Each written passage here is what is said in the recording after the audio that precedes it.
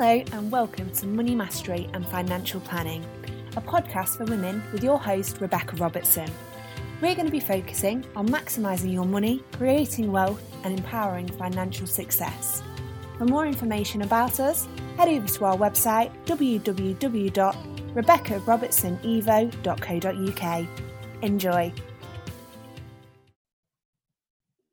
Hello, I'm Rebecca Robertson. I'm your host of the Money Mastery and Financial Planning for Women podcast show. Thank you for joining us today. And so we're going to be talking about questions to ask a financial advisor or financial planner. And I hope also this gives you a bit of an insight as to how regulation and financial advice works.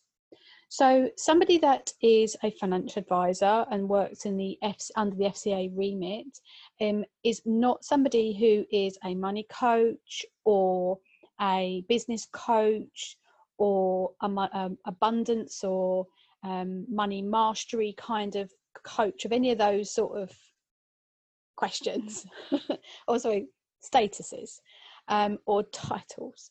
They are somebody who is either called a financial planner, an independent financial planner, or something with like a financial planner non-investment type of title, and they work under a regulatory remit. Those people that have titles like money coach or money mentor are working under a non-regulatory remit. So what does that mean? So it means if they give you advice and it's deemed as personalised advice based on your financial circumstances, and you took that advice, that basically means it's your fault if it goes wrong. Whereas if you get advice and there was something wrong with that advice, you could actually go to certain cycles to demonstrate that that advice was wrong and you were given wrongful advice and potentially be compensated for that wrong advice. When somebody is regulated, they often have, they will have certain processes and remits that they have to go through. Now, with either industry, you always get a bit of a bad egg and you always get somebody who is immensely amazing.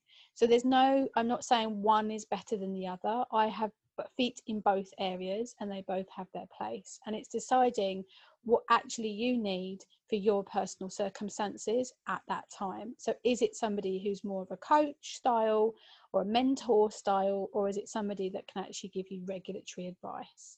So for myself, for example, I am an independent financial advisor. So I work in the regulatory remit and I'm very clear as to when I have that regulatory hat on and what I'm doing. But I'm also a money coach and a money mentor, and I run programs, I run a membership, and I do some one-to-one coaching, which is really more around the more budgeting, spending, mindset, and I do go into the other areas as well, so in investing and wealth creation and that kind of thing, but it's all done on a generic information basis. You take that information and do with it as you will.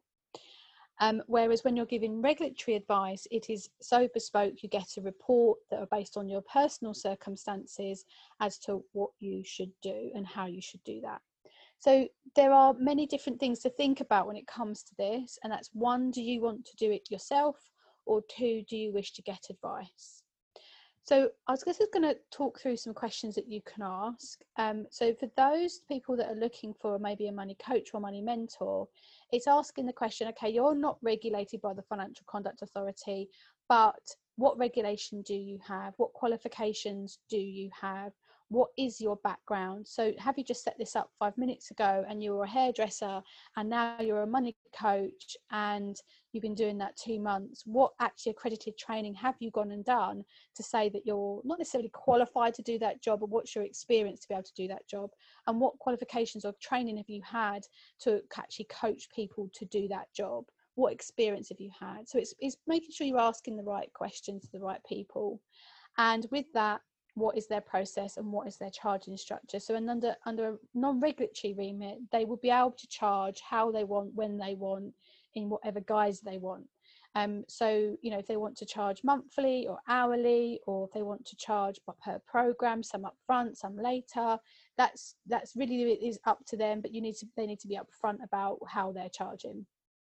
Whereas under regulation, it's very much stipulated we have to do things in a certain way, and you will have different businesses doing things differently.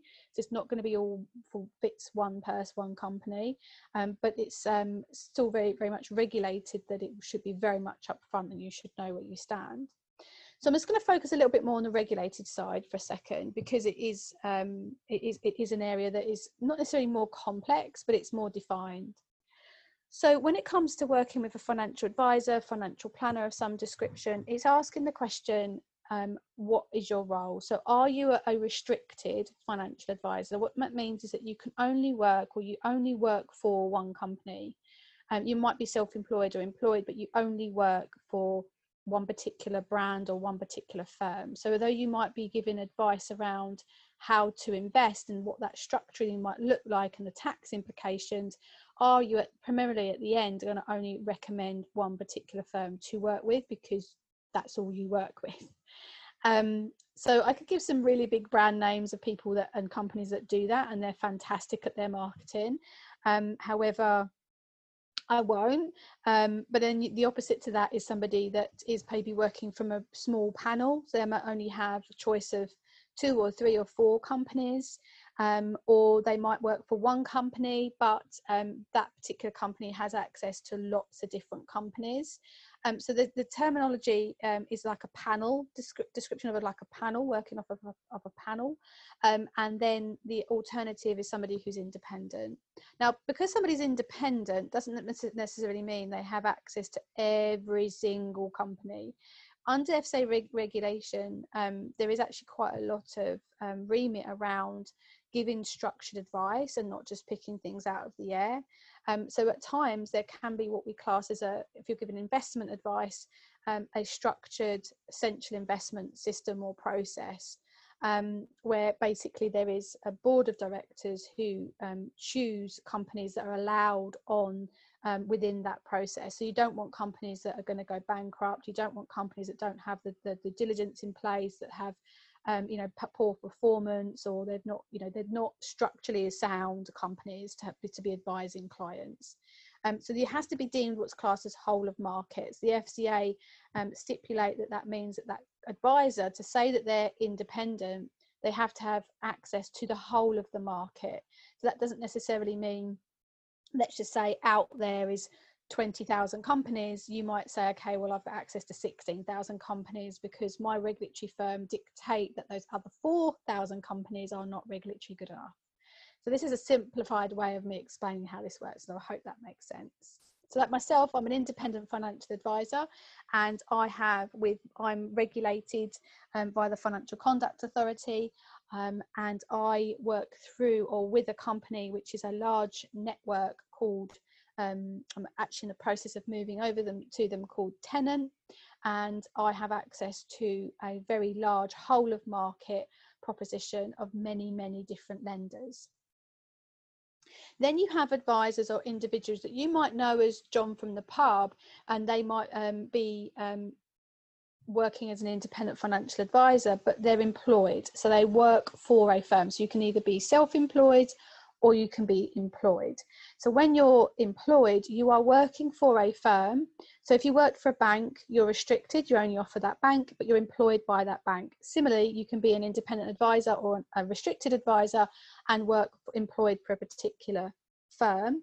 And that doesn't necessarily mean that you're restricted. You could still be independent, but you're paid a basic salary and you have targets. So you're sort of told what you should or shouldn't be selling, and the ethos of that firm is really coming through in the way that that advisor deals with you. It might not be their personal choice to do things a certain way, they're being told to do things a certain way. And that can employ even for somebody that is self-employed. So they're self-employed, but under, it's like a contractual obligation that they work with one particular company, and they are told by that firm to actually work in a certain way. So for example, myself, I'm the third option. I am self-employed, but my own principal director of my own firm. So it means that I actually dictate what my client's process journey looks like within the regulatory remits that are set by me. So I hope that makes sense. So the questions you want to be asking are you independent? Are you restricted in some way? Are you employed or self-employed? and the essence of how do you work with clients? Are you going to work within a certain way of doing things? Are you client led, or are you dictated by the company you work for? And you should get a real feel for that person and that business that they're working for. And also, if they are employed or self-employed, but they're working for another firm, it's not their own name above the door, so to speak, then ask them, how long are you planning to stay? And if you were to move on, who owns me as a client? That might sound really bizarre, but when you sign up as a client, there's a contract between the advisor and that firm as to who owns the client. So if it's the business that owns you as a client, you want to make sure you're bought into the business as much as you are as the advisor, because if they move, you lose them. If it's the advisor, make sure obviously you're bought into that advisor more than you are the firm, because if they were to move, you would go with them. So what's next? So how do they work? Do they work online? Do they come to your house? How much involvement are they going to be getting involved with? What type of questions are they going to ask you? Is it purely a transactional process where you're moving from one thing to another? Or are they actually going to help you with more your lifestyle planning, what your future plans are? Are they going to be talking about your children and what your dreams are for them, or what your next house is going to look like? Or are they going to be more looking at you as okay, you've got this much money in this pot, I want to take on that money and have it as a fund to manage? Because that is where an IFA or a financial advisor, where in terms of assets in their business, where they're looking to grow and build their revenue. So it's about, how are they going to work with you? What is their intentions? What is their business outcomes that they're looking for to achieve alongside supporting their clients? Because it should be mutually respecting and mutually working together. So I do both. I do transactional work, moving monies around, potentially managing clients' money, but also I do the financial planning, the lifestyle planning stuff, which is more a sort of one-off pieces of advice where necessary. The most important element to all of this is fees. So with regulatory advice, quite a lot of people will say, well, I'll give you a half an hour free consultation. That's often just like an initial inquiry, initial chat. And their advisors, they're trying to work out, does this client suit my model and can I help them? So equally, it's a good time for you to ask these questions that I'm suggesting, and it's a good time for you to gauge whether they're the right person for you, because that person that you're going to work with is actually somebody that you're possibly going to work with for many, many years. It's a bit like your bank account. You don't have a bank account with one bank and then a month or two later you're fed up and you move it. Too much has gone into that relationship to change, and it's similar with a financial advisor. So it's good to do your due diligence, and if you feel that you're being rushed, explain to them that feel that you're being rushed and actually you need a little bit more information or time. So when it comes to charges, fees should be very clear and described right at the beginning, that you should be given a fee document of some description. People have it under different guises, but we have regulatory names for them. But whether it's presented to you as a brochure or an email or a letter, it should be all very clear up front. So there's different ways that advisors charge, and it could be a one-off larger fee. Quite often I'm talking a few £1,000s, and for that they will do investment advice, they will do lifestyle planning, and they won't charge for anything else, but they would charge thousands, like £2,000 or £3,000 for that upfront piece of advice. But people that don't charge quite for that, they would possibly do a small administration fee, maybe a few £100s, to make a sort of a brief assessment of the client's financial positioning. But then when it comes to looking at whether they should move or not, that advice piece would be that they would write a report and say, okay, if you want to move this pension, for example, from A to B, we will charge you a percentage. So that might be 1%, 2%, and as high as 3%. I find 3% is very expensive, personally.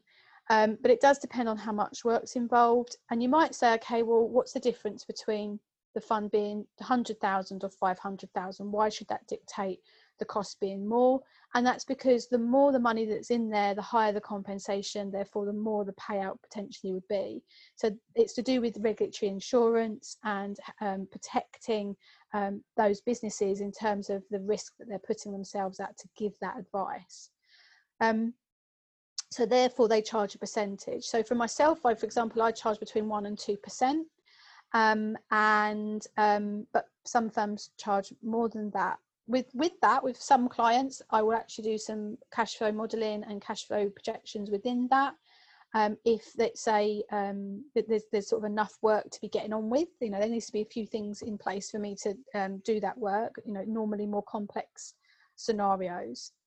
And so that would be generally how it works. So you have people that are lifestyle financial planners, and you have people that are more transactional financial advisors. So they are moving money from A to B, and then the lifestyle financial planners might be moving money, but they're also looking at the more holistic, bigger picture and how it all fits together. And they do tend to charge, therefore, quite differently. Now, the key thing here is the ongoing. So for a lot of advisors, they don't just charge for that one piece of advice. There will be an ongoing fee, because it should be managed on an ongoing basis, and that can be once a year. Under regulation, they have to do a certain amount of work to deem that they can charge that fee, and that is something called RDR. It's a retail distribution review that was a few years ago, that meant that under the FCA regulation, advisors can't just charge an ongoing fee and then not do anything with it. So it's really important that you have that ongoing relationship, and that your advisor is doing that ongoing piece of work.